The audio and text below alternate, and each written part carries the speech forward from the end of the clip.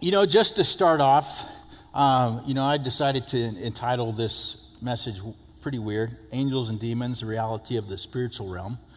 And as that gets your mind going of saying, what's going on? Have you ever encountered an angel? I have no clue if I did, okay? The closest thing that I can recall in my family is my wife used to work for a commercial landscape company, and she was the office manager, and they had one of those high-speed, modular trailers for an office. Well, they ended up hiring this guy. He's homeless, but he's young. It looks like he can work hard. And so for a week, they let him stay in the office. In fact, me and my wife went and bought him some stuff, and he had this bicycle, and he stayed in the office there. And then one day, he's gone, and all of his stuff is still there. He even left an iPod. For some of you, that was before the iPhone. Is he even left that there? Just gone, just quick as that. And I'm sure some of you have other stories that you've encountered. And our culture's being a little bit manipulated right now. Some of you are older. Who remembers the show Touched by an Angel? Okay, not real. Just telling you, not real. All right. There's some other shows and other things that you might be thinking about angels. But in all reality is that it's pretty serious when it comes to the other side of that. And there's bad angels, okay? Not all of them are cute little babies with wings, on a cloud. They're not like that. But some of you might have encountered circumstances, and I believe I have a couple of times of people that were demon-possessed, just to put it plain. I was in the Army for 15 years and 20 years law enforcement for 15 years, and you experience the depravity of man and the depth of sin when you are in law enforcement. So pray for our law enforcement officers and emergency services and firemen, because some of the things do not get out of your head, in which I will talk about tonight. I'm not talking about a demon in my head, don't worry. But one event is I had just got to Fort Bliss, and I'm getting trained as a patrol supervisor over like 10 patrols. And before we even get in the building to do training, before we get our vehicles to go out and all this other stuff, is that there's a unique gentleman that's there. And luckily he's handcuffed at the time. But eventually I have to take him up to the hospital for a blood draw. Well, the paramedics, he wasn't too cooperative with, so watch out, because they can put you face down on the gurney and strap you down that way, and then if you still don't cooperate, they pick up the front of the gurney. So you are in a nice little banana shape backwards. So we get to the hospital, get him to do with the doctors, and I'm like 20 feet away, because I don't want to aggravate the guy, and he looks right at me and says, I know you, and he mumbled something else. The other time was here. Well, there's a couple other times, but it was here in about 2005-ish. I was still in the Army. I wasn't on staff.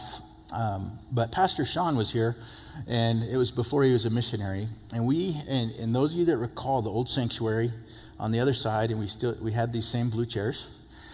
There was a unique 20-something-year-old that was there that evening, and he sat in the back right, like in front of the old nursing mom's room there. Well, during that night, he ended up turning a chair, plopping his feet on it. He ended up spitting on the floor a couple times. He was raising his hand in gestures towards Pastor Eric, and he wasn't saying amen, if you know what I mean. So he eventually, we get him out, and he leaves, and Pastor Sean follows him out. I'm like, that dude's not right. So I'm gonna be Pastor Sean's backup. And so he's talking, and I am praying up a whirlwind right behind him, because this guy is saying stuff that is like bizarre and out of this world. Okay, it's just weird. And then the next day, I was coming back Sunday to bring communion plates back from the nursing home, and Pastor Sean talks to me and says, I did not sleep all night. That guy was off his rocker. He was demon-possessed. And some of you may have encountered stories like that, but Hollywood can desensitize us to that, can't you? They put shows on like Shadowhunters and Lucifer on TV, all right? Part of my opinion is that the alien phenomenon and superheroes and villains that we watch is desensitized us to the spiritual realm. For those that don't have a strong biblical foundation and believe in God, when they see somebody fly, they're like, oh, I was waiting for it to happen. and things like that.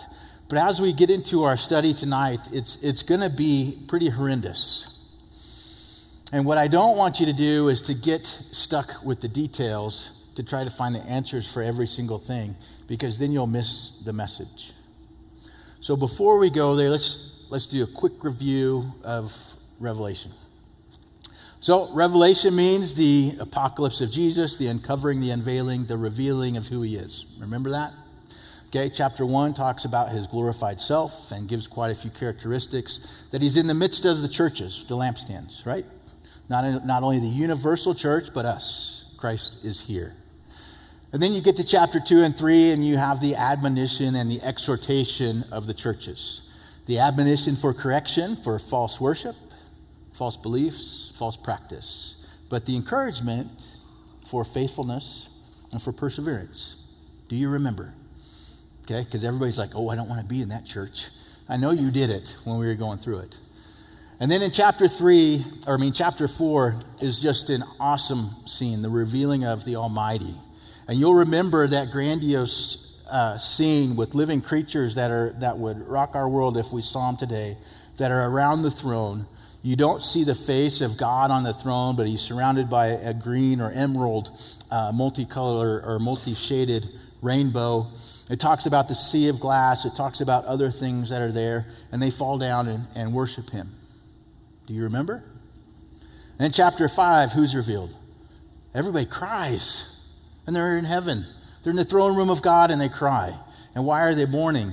It's because there's this important scroll that nobody there is worthy to unroll. But then who comes on the scene?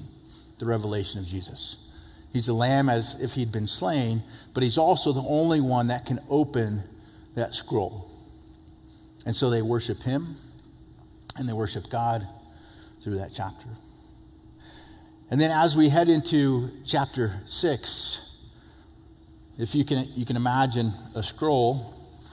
Luckily we don't do this today, but they bind it up so far, and then they would typically take clay or foldable metal, and they would clamp over it like we use a paper clip.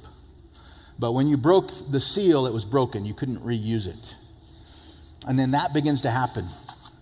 The first one is unrolled, and one of those multi-faced living creatures that I think is just colossal and huge tells John, come and see. And he describes what? The conqueror with no weapon. He describes death in Hades. He describes the pale horse, the sickness, the famine. He describes all of that. And we get to the fifth seal, and he looks across heaven. He looks across the sea of glass to the altar, and he sees the martyrs, those that have died for the cause of Christ because of their faith, under there. All right? And they ask, how long, O Lord? The sixth seal happens, and it's cosmic disturbances, thunders, lightnings, islands are moved out of its place, mountains fall down. They see the sign of the Son of Man and the one who is sitting on the throne, and everybody gets saved, right? No. They cry out for the rocks and the mountains to fall on them and kill them. Hide us from the face of the one that sits on the throne and the wrath of the Lamb. They don't repent. They don't believe. And then we get into chapter 7, a parenthesis or an interlude that talks about not only those that in Israel that are going to be sealed, the 144,000 as a completion of those that will be sealed by God, but it also talks about the great multitude. And guess what? That's me. That's me. I'm there. And I hope that you are too. And we sing praises unto him. And we learned last week with the seventh seal was what? Great silence. Talking about the gravity of what's going to happen with these trumpets. And we get through those first 4 trumpets with Pastor Sean. Well, just a caveat here. He went long last week. No, he didn't. I'm going longer. No, just joking. But the first 4 trumpets, if you notice, the first 4 trumpets are towards nature. Aren't they? Vegetation, waters. It's toward nature. Is there impact upon mankind? Yes, there is. But it's not directed towards them. And then the end of chapter 8, which is where we're going to start. So read with me in 8:13.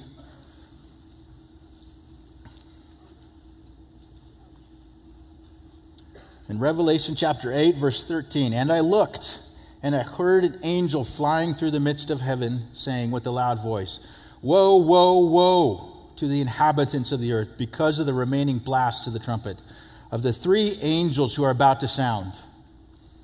Then the fifth angel sounded. And I saw a star fallen from heaven to the earth. To him was given the key to the bottomless pit. And he opened the bottomless pit, and smoke arose out of the pit, like the smoke of a great furnace. So the sun and the air were darkened because of the smoke of the pit. Then out of the smoke locusts came upon the earth, and to them was given power, as the scorpions of the earth have power.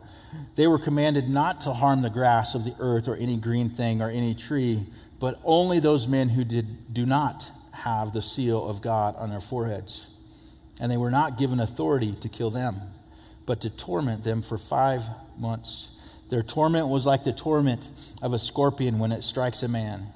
In those days men will seek death and will not find it. They will desire to die, and death will flee from them. The shape of the locusts was like horses prepared for battle. On their heads were crowns of something like gold, and their faces were like the faces of men. They had hair like women's hair, and their teeth were like lions' teeth. And they had breastplates like breastplates of iron. And the sound of their wings was like the sound of chariots, with many horses running into battle. They had tails like scorpions.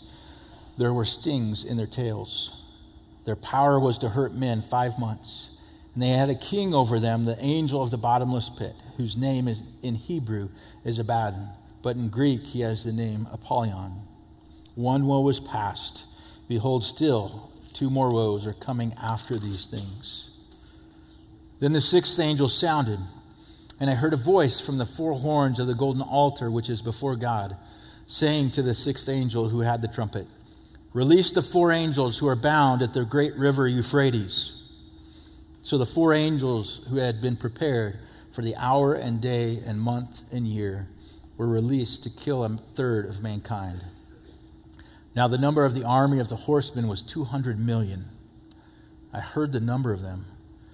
And thus I saw the horses in the vision. Those who sat on them had breastplates of fiery red, hyacinth blue, and sulfur yellow. And the heads of the horses were like the heads of lions. And out of their mouths came fire, smoke, and brimstone. By these 3 plagues, 1/3 of mankind was killed by the fire and the smoke and the brimstone, which came out of their mouths. For their power is in their mouth and in their tails. For their tails are like serpents having heads, and with them they do harm. But the rest of mankind who were not killed by these plagues did not repent of the works of their hands, that they should not worship demons and idols of gold, silver, brass, stone, and wood, which can neither see nor hear nor walk. And they did not repent of their murders, or their sorceries, or their sexual immorality, or their thefts. Let's pray. Father, we come before you to hear your word tonight from the Holy Spirit to the hearts of all that are here, and know these visions that John has described.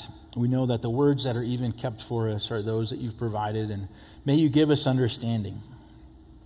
And may it not be understanding that we just take to say that we know what this one book or what this one chapter says and that we figured out all the answers, but may we understand what it is saying to not only apply to our hearts, but share the gospel with others. Just ask that tonight that there would be no hindrances or barricades to the truth of your word, that there would be no distractions, and for all of us that we might remain humble even of studying such things. We ask all these things because of the revelation of Jesus Christ to man, that his intercession for us, that he's paid for our sins, of which we don't take for granted. In his name we pray. Amen. Now let me catch up to where I was. Okay. So we're going to go through this. We've read through the whole chapter, and we're not going to necessarily read every single verse today, but go ahead and follow along because I'll reference the verses. Any other verses that we talk about, I'll likely read to you.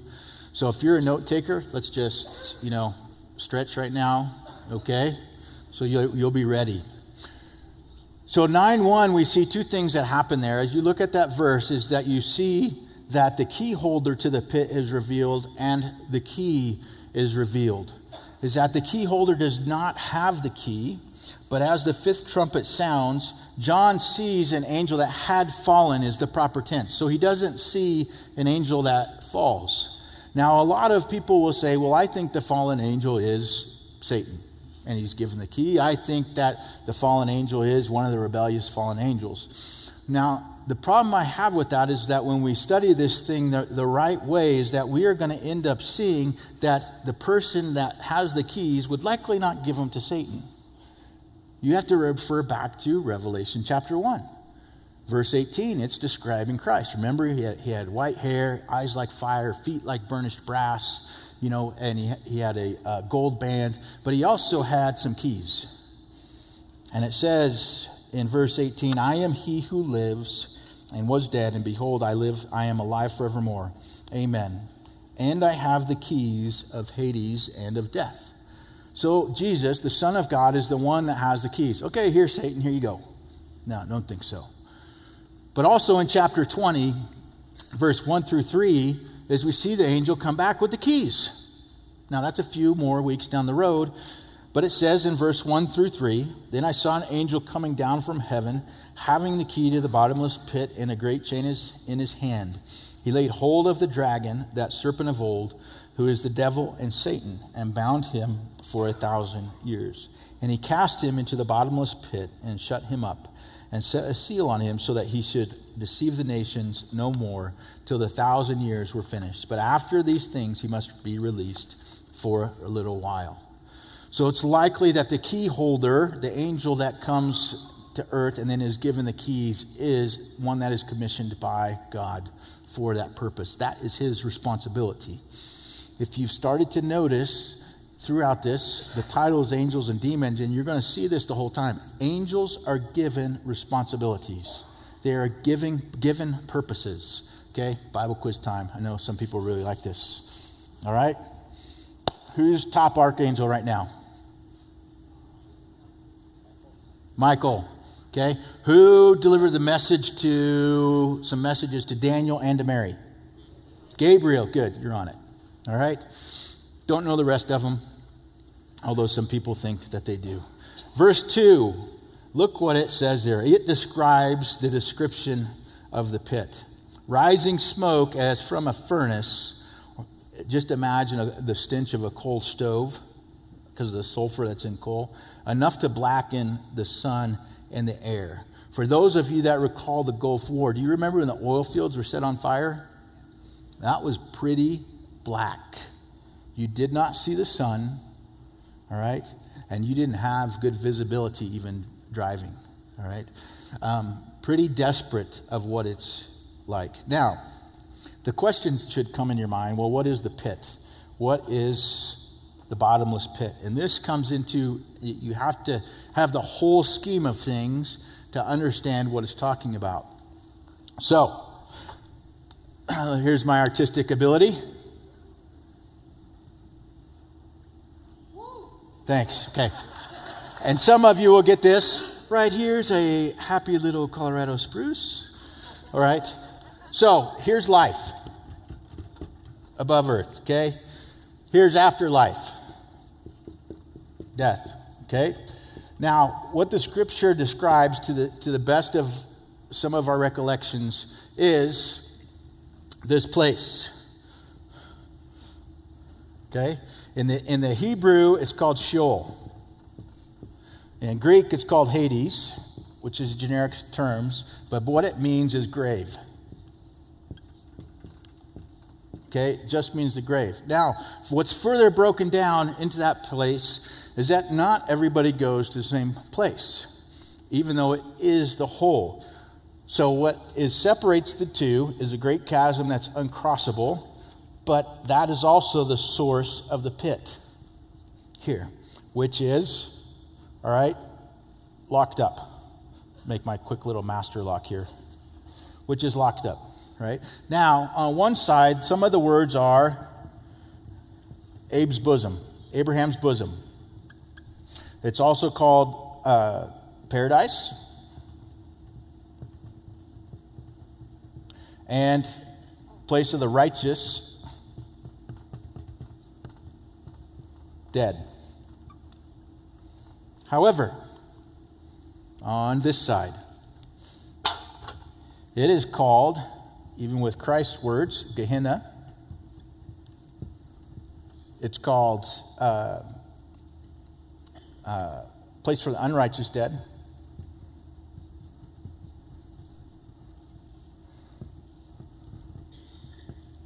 And another name for the pit, besides bottomless pit, abyss, is called Tartarus. So, what is current today, and this is before Christ. Boy, I know the cameramen are probably freaking out. Okay? Christ died and rose, and you can read Matthew 27:49. It talks about the graves of the Old Testament saints coming open and them walking on the earth for 40 days. Okay? So he led captivity captive, and no longer do believers go here. You immediately go to the presence of God. However, this is jail. Okay? This is hell. This is not the lake of fire. Okay? This is the holding tank before you go before the judge. We have jail, then you go to the judge, then you get adjudicated and punished, and you go to prison. Same thing. This right here is uncrossable. Luke 10:38, you'll hear the story of Lazarus. It's not a parable, and he describes this. The pit this is not designed for man. And it says that in 1st and 2nd Peter. It's 1 Peter 3, I think 19, and 2 Peter 2, I think verse 4. And also Jude verse 6. This is for certain fallen rebellious angels, which we'll cover in a second. This is what's unlocked, folks. These dudes have been in chains for millennia. Okay? Millennia. And that's what's coming out upon the earth. So this description of the pit is not a comic book. It's the reality of God giving the permission of these things to be let loose, and they are coming upon the earth. Now, those believers that are there, as we get into it, we'll see who is able to be affected and who is not. But this is where they're coming from. Now, in verse 3, verse 3a, then out of the smoke locusts came upon the earth. And then in verse 7 through 10, it describes them even more. Okay? They're like locusts like horses, prepared for battle. They have heads, on their heads are crowns, something like gold. Their faces were like the faces of men. Hair like women's hair. Teeth were like lions' teeth. Breastplates with breastplates of iron. Sound of their wings was like the sound of chariots. Now, if you want to feel really warm and comfy that these aren't demons, you can just think they're Apache helicopters. Because that's what some people teach. But the reality of the consistency of what Scripture is, and they'll say, well, John was trying to describe it, and they didn't know what fabricated metal and engines were, so he's likely trying to describe an Apache helicopter. Folks, Apache helicopters don't have women's hair. If you really look, they don't look at like a horse either. Now, if also all of you are laughing in here, there's no fear with it. There's no fear with it of who these actually are. The uniqueness of the word locust that is coming is that even in some different languages, they literally call them a type of horse. So if you're German, excuse my German, Hupferd is hay horse, but Hupferd is what they mean for locusts. But a literal translation is hay horse. If you're Italian, I apologize too, although I lived in both countries for a while. And this is not a pasta, so don't get confused, all right? Cavalletta means little horse, and that's what they call a locust. So even in two countries, they use a literal word for horse that they describe actual locusts. Now, part 2. Who are the dudes that are in the pit? Now, we've used a generic term of fallen angels to describe them, but what does it mean? Is Satan a fallen angel? Yes. Is he locked in chains right now? No. So he must not be part of the same group. And that's the hard part of understanding some of the economy of God's history of what's happened. So you have heavenly host.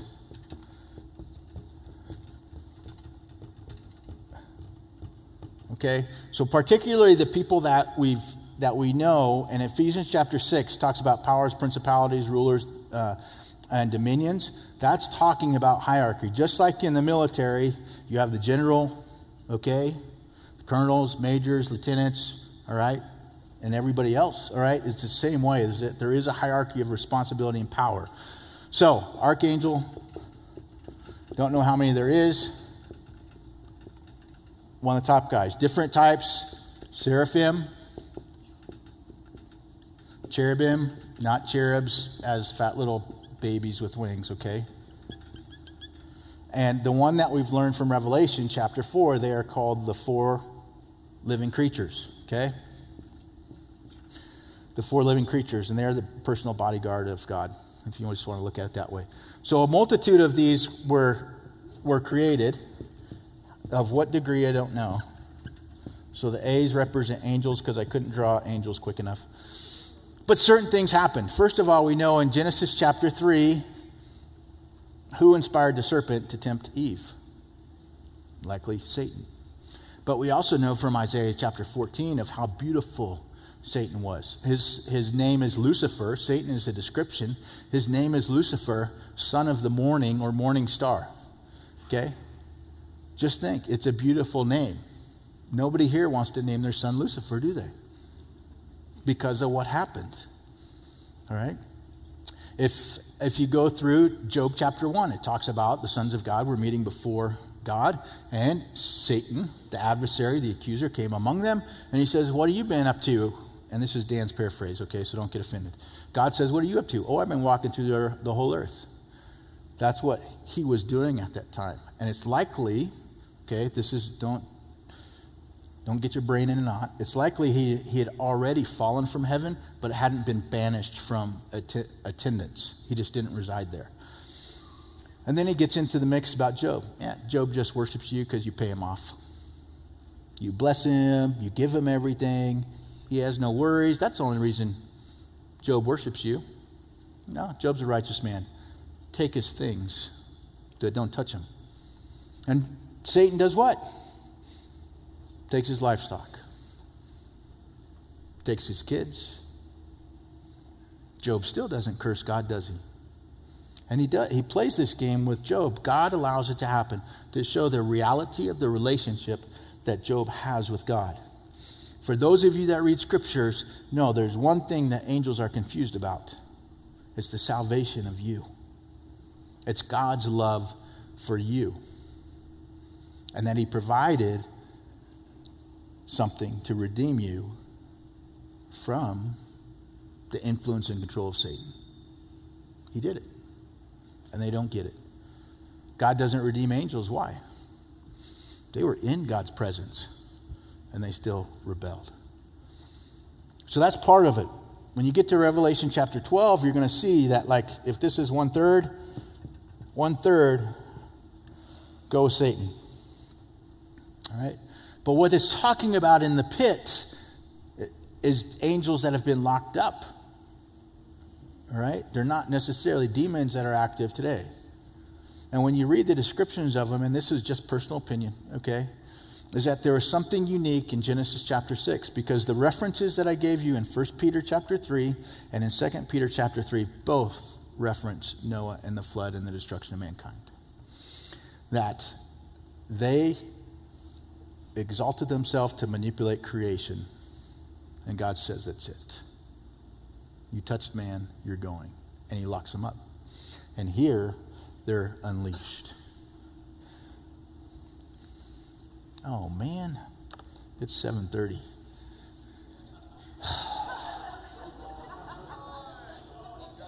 All right.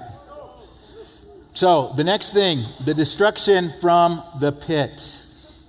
You know, unlike locusts, they aren't the harm vegetation. When you hear stories of locusts going through, the Dust Bowl in the 30s, I believe, that was part of it that happened, and there were still times after that. When you hear about it over in the Middle East and Northern Africa, when locusts come, it becomes dark, they ravage the land. Trees, vegetation, corn, whatever is growing, they destroy it.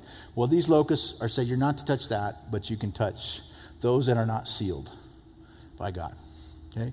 Now, we've already covered that. Those that are sealed in being described in chapter 7. All right? Talking about the Jews. But if you're a believer, you're sealed today. It talks about that the Holy Spirit has sealed you once you have believed. It's in Ephesians chapter 1 and 2 Corinthians chapter 2. Right? And it says, now he who establishes us with you in Christ and has anointed us in God, who also has sealed us and given us the Spirit in our hearts as a guarantee. All right? The Holy Spirit's not some little tag or something that you give and you give back.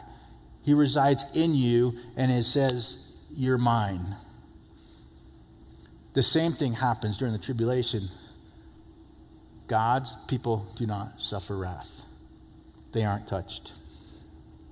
The suffering of the pit, verse 6. And we miss this in English, but it's more of a poetic form. So it might sound like this. They sought death, but it was not there. They desired it, but death was elsewhere. Thinking about this really, I get irritated sometimes. Just so you know, Hollywood doesn't have a good picture of the Bible. Because we've already been desensitized to this verse. When this happened, remember the end of chapter 9. They don't repent. When this happens and they see the torture that people go through, is that they still won't repent. You heard about the zombie apocalypse? People are not going to be surprised if people have been stung and they're hurting for 5 months and they look like a zombie or act like them. They're not going to be surprised at all. In fact, we have a popular TV show, don't we? Walking Dead. Do you understand what that does? I do not need God. I just need my crossbow and a lighter and a Molotov cocktail. And I'll make it through it. Now, some of you are laughing, but when they go through this, folks, they won't be laughing.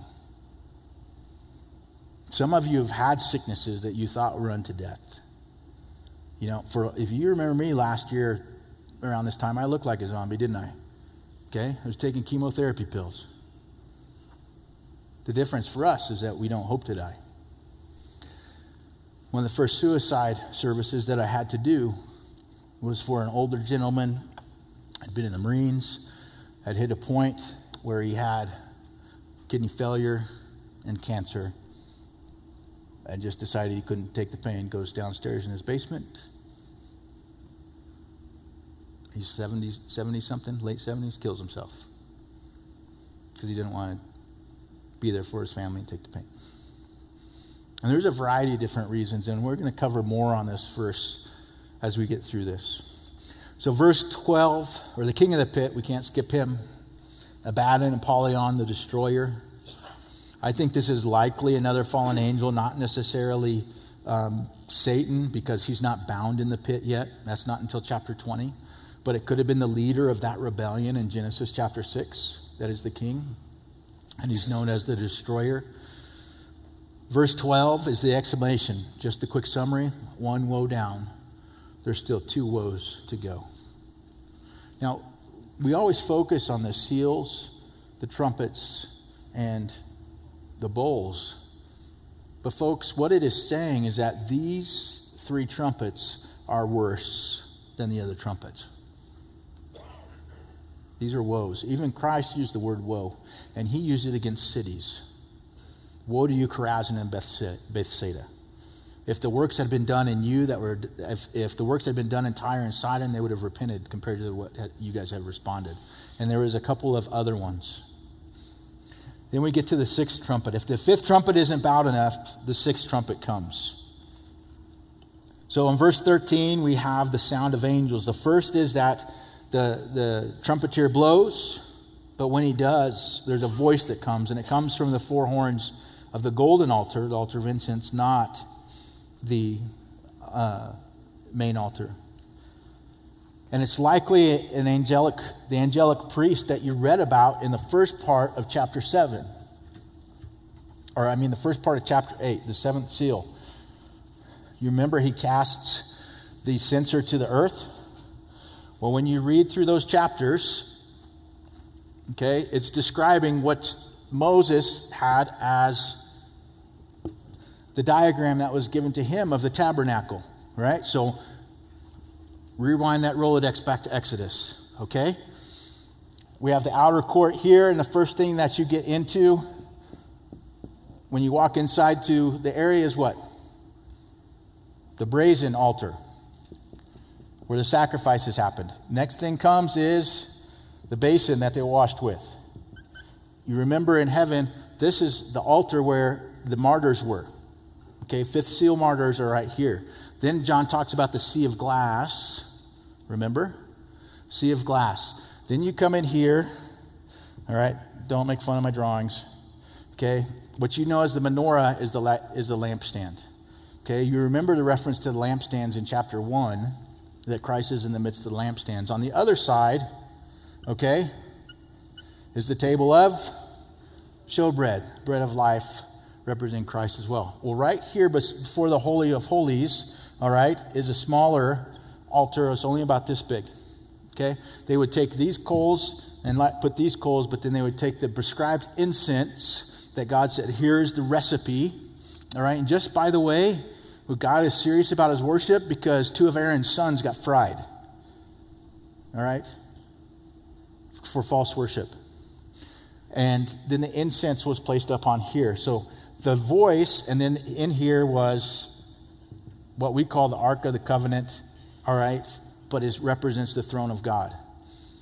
So if you can imagine the tabernacle, you can imagine what's happening in heaven, all right, is that God is on the throne. The fifth trumpet has just blown. The angel that has got the incense and the coals from here and cast the censer to the ground, a voice from the midst of the altar of incense says, release the 4 angels. Release them. And it talks about the river Euphrates. It's not the angels from chapter 7, verse 1, from the 4 corners of the earth.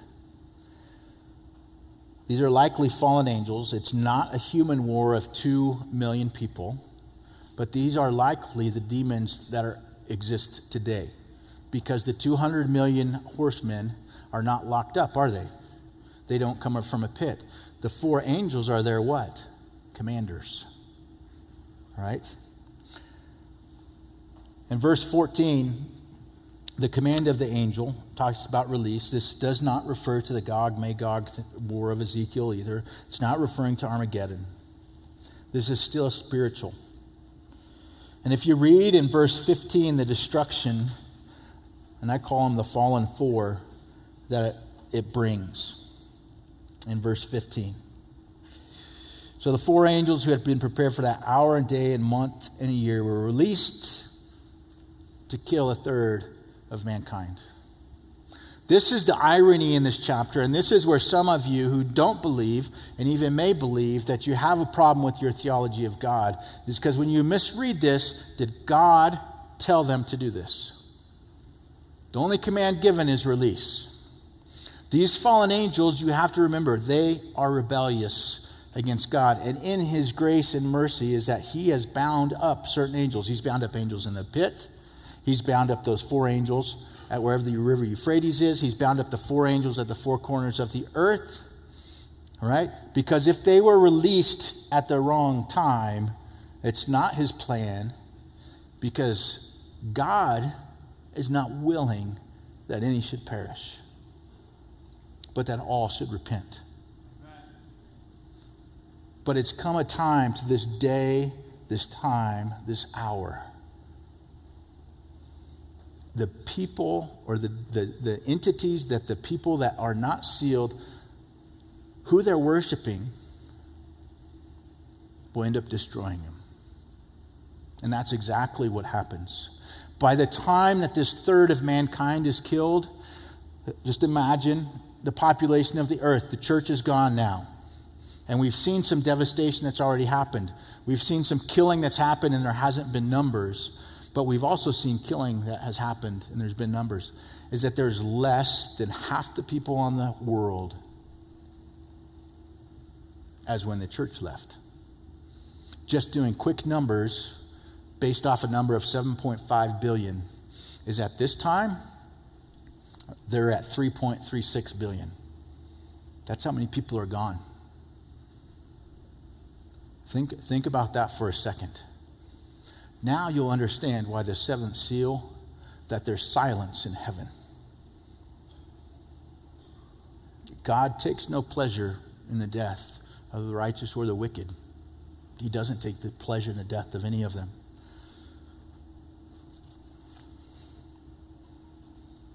We see the army in verse 16.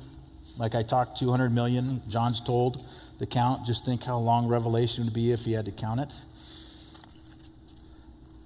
Farther description of who they are in verse 17 through 19.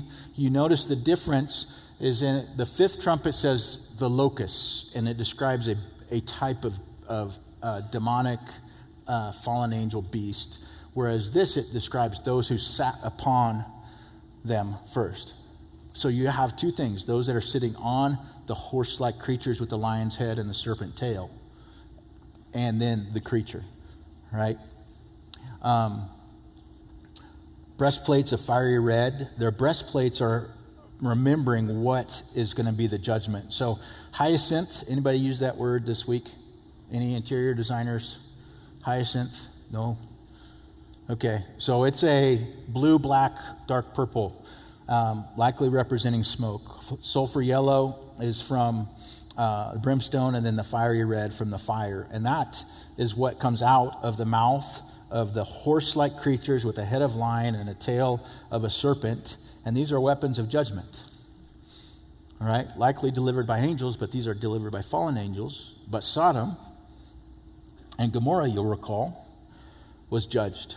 In chapter 19, verse 23 and 24 of Genesis, the sun had risen upon the earth when Lot entered Zoar. Then the Lord rained brimstone and fire on Sodom and Gomorrah from the Lord out of the heavens.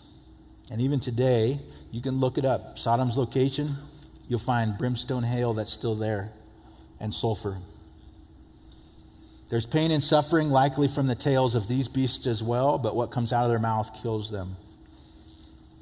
So in the fifth trumpet, and this is where I want to focus for the next 30 seconds. All right.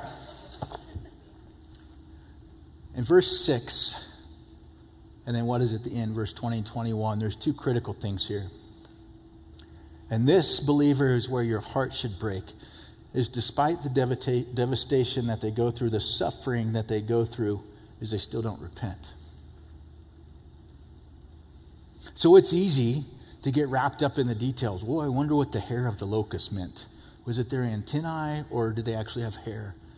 And you miss the point of pushing you towards the gospel and of pushing you towards prayer for those that have hardened their heart. And I know that you have family and you have friends and close friends that they've hardened their heart against the gospel. There's going to be a time where there's not a chance.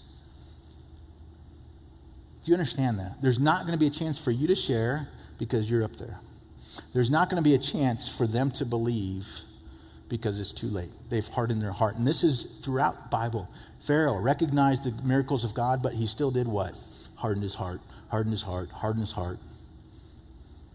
King Agrippa, Paul, is imprisoned, and he's given a testimony to King Agrippa. And you know what he says? Paul, almost you persuaded me to be a Christian. Almost. And in Hebrews chapter 3, there's the admonition that's to the church. It says, today if you will hear his voice, be saved. Don't harden your hearts. If you're an unbeliever, this might sound like a cool comic book, fairy tale story, and you're desensitized to all this stuff. But the reality of it is that you're despising the goodness of God today for your own pleasure. Believers, don't say, I'm not there. Because if you're as ornery as I am at times, you'll despise the goodness of God in your suffering or in his blessing, and it's not good enough or it's too hard. And we forget who he is. And we forget that we're sealed.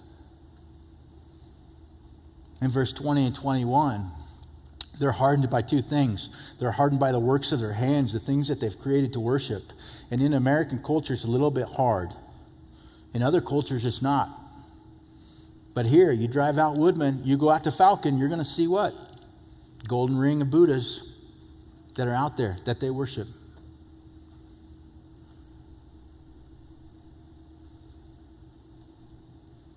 They worship the work of their hands, the things that they've made, the things that they've created, or literal things that they worship. But second, they have hardness of heart. Because what are the things that they don't repent of? Murder. That goes back, I think, to the third seal. Murder. They don't repent of sorceries. And all of us like to say, oh, that's drugs. Drugs is just the top, just the top of it. It's talking about demonic magic. It's talking about using drugs to murder. It's talking about the next thing, using drugs for sexual immorality. You hear of roofies? They drug people so that they can be sexually intimate with them in sexual immorality. They have hardness of heart because of theft.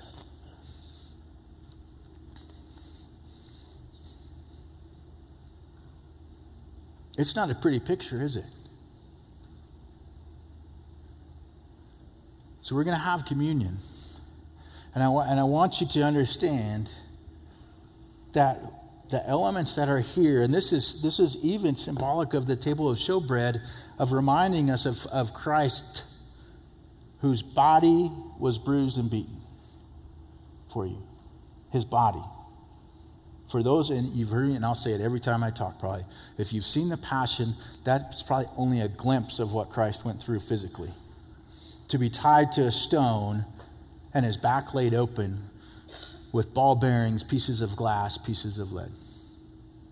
For you. Now imagine that's where I should be. That's where I should have been. And then we remember the cross. Through the wrists where your nerves are, so that you don't rip out. Through your ankle bones, sideways. Extended to such a point that you have to pull up to try to breathe air and let back down. For eternity. But like Hebrews 12, 1 and 2 says, it says he did it for the joy that was set before him. So as you take communion, remember two things. Who do I need to pray for that I know is hopeless and suicidal? Am I broken over that? For those of you that remember the Springs, we had five teens in the space of 60 days. 3 of them were from Discovery Canyon campus. Does that break your heart, or have you become hard-hearted? It was their choice. Second, to remember those that are close to you, especially that are not believers. They have no faith in Jesus Christ at all. Reread chapter 9. Envision them going through this. Envision them being stung by the locusts. And envision them terrified of these beasts that spew fire, smoke, and brimstone, and trying to save themselves physically. It's hard, isn't it? But we can get inflated head with prophecy and forget the principle that the gospel and the revelation of Jesus Christ. It's what's more important than us figuring out what the color red means on a breastplate. So let's pray. Father, we thank you for the power of your word, and though we are excited to be with you for eternity, and we thank you that we're not going to go through this as believers, but yet may our heart be broken because of those that we know today, that they're just full of hopelessness, and may we provide the hope of the gospel to them. You just pray that your Holy Spirit would minister truth to them. And also we intercede, whether it's for our own children, our parents, our friends, any relatives that are just hard-hearted towards the gospel, of denying the fact of the good news of eternity, that their sins have been paid for, and placing their faith in Jesus Christ because he's done that. That you would break them.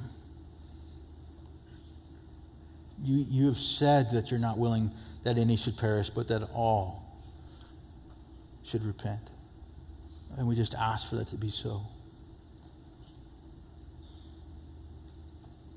So may the truths of this chapter even stick with us today, that we might have compassion and empathy, that we might have boldness to share the truth of the gospel, and that we might live for the revelation of Jesus Christ, not only in the future, but even today on those that we talk to. We ask in Jesus' name, amen.